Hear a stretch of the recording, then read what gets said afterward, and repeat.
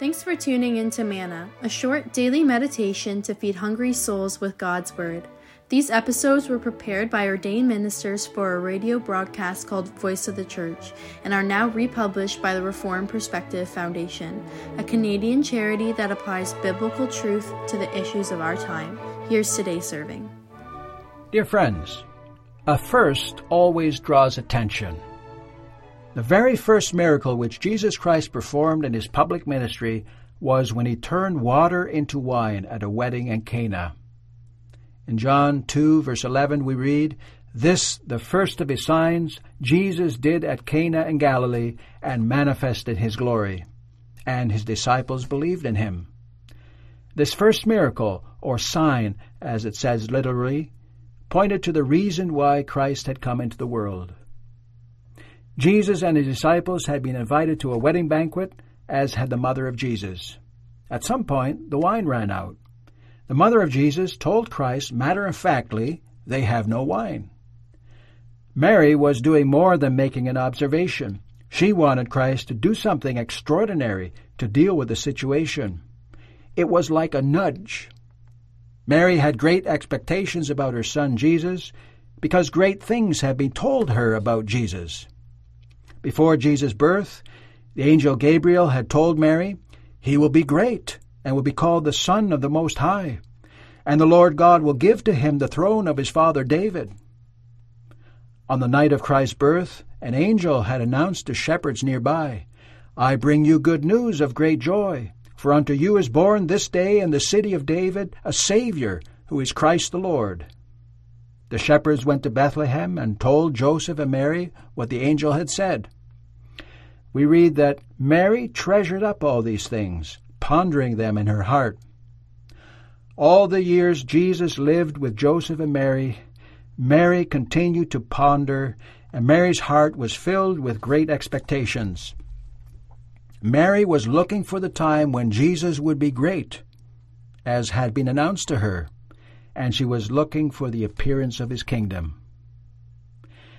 Mary would have known that Jesus had been baptized by John the Baptist at the Jordan River and anointed with the Holy Spirit. The voice of God the Father had even spoken from heaven, "This is my beloved Son, with whom I am well pleased."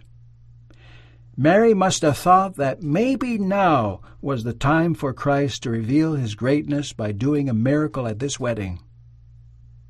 We get the impression that Mary came to Jesus at the wedding as his mother and approached Jesus as her son in an attempt to influence Jesus. But Christ could not let family ties interfere with his public ministry. Jesus said to Mary, "What does this have to do with me? My hour has not yet come." Mary had to learn to lose Jesus as her son and see Jesus as her Lord. Christ was sent by the Father and anointed with the Holy Spirit to follow the Father's timetable. And Mary had to learn to abide by God's timetable. It's something we must learn too. Sometimes we think, "Lord, wouldn't this or that be good for your kingdom now?" But things don't always happen when we would like. But then Christ did perform a miracle, turning water into wine, not at the moment Mary requested, but at the moment the Father determined. Christ gave orders to fill 6 stone vats standing there for the Jewish rites of purification, and the water became wine. What was the meaning of this miracle? We are told in John 2, verse 11, that in this way Christ manifested his glory. This miracle was a sign that Jesus is the Christ, the Son of God, come in the flesh, and anointed to be our Savior. As John says at the beginning of his Gospel in John 1, verse 14, as a thematic statement, "And the Word became flesh and dwelt among us, and we have seen his glory, glory as of the only Son from the Father, full of grace and truth." How did this miracle reveal Christ's glory? By the miracle itself, of course, because turning water into wine is out of this world. but especially by the fact that by this miracle Christ rescued the joy of the wedding banquet. Running out of wine would have put a damper on the celebration. Not that this was a drunken celebration, but wine adds to the festivities, just as it does at our celebrations. Wine is part of the joy of celebrating.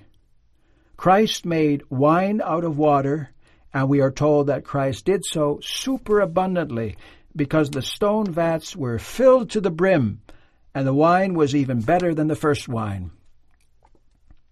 It is very significant that Christ performed his first miracle at a wedding. A wedding is about the most fundamental human relationship between two people and lies at the foundation of society because marriage produces children. The fall into sin at the beginning of this world's history ruined the marriage relationship between Adam and Eve. And from Adam and Eve, sin spread to all their descendants. But Christ began his public ministry of miracles at the occasion of a wedding, to bring joy to that occasion. That's because Christ came to restore what is broken and to lay the foundation for fellowship among people. Where Adam brought grief through the fall into sin, Christ came to bring joy. This miracle points to the fact that in Christ there is hope for marriage, mankind, and society. This is reason for joy. It's also important to see that in performing this miracle of turning water into wine, Christ used 6 vats of water used for the Jewish purification rites. According to the Old Testament, if people touched a dead body, they had to purify themselves with water. Lepers had to wash their clothes and bathe themselves to be ceremonially clean. The rabbis in Christ's day went even further than the Mosaic laws, because the rabbis required that cups and plates be cleansed and hands washed to be ceremonially clean. That's why those vats of water were present at the wedding. Why had God commanded rites of purification in the Old Testament? Because uncleanness represented the reality of sin and death. We need to be cleansed from sin. But the gospel is that Christ came to cleanse us from sin. Christ came to conquer sin and death by his death on the cross and his resurrection from the grave. By using water from the purification vats to make wine, Christ was indicating that he would cleanse us from sin and restore our joy. This is about the joy of salvation. That's why we read in Hebrews 1 verse 3, "After making purification for sins, he sat down at the right hand of the Majesty on high." The miracle and joy of salvation is that people may have fellowship with Christ the Savior. It's remarkable that the Bible speaks about this fellowship between Christ and his church with the language of marriage. Christ is the bridegroom. The church is the bride. And look, Christ performed his first miracle at a wedding banquet. That miracle set the tone for his entire ministry. Christ came to bring the joy of salvation, and the church, the bride of Christ, may have that joy because Christ has made purification for sins. Did the disciples and the others who witnessed this miracle understand all this at that time? No, they did not. But this sign did have an effect on the disciples. We read in John 2 verse 11, "And his disciples believed in him." The disciples already believed in Jesus, but now their faith became deeper.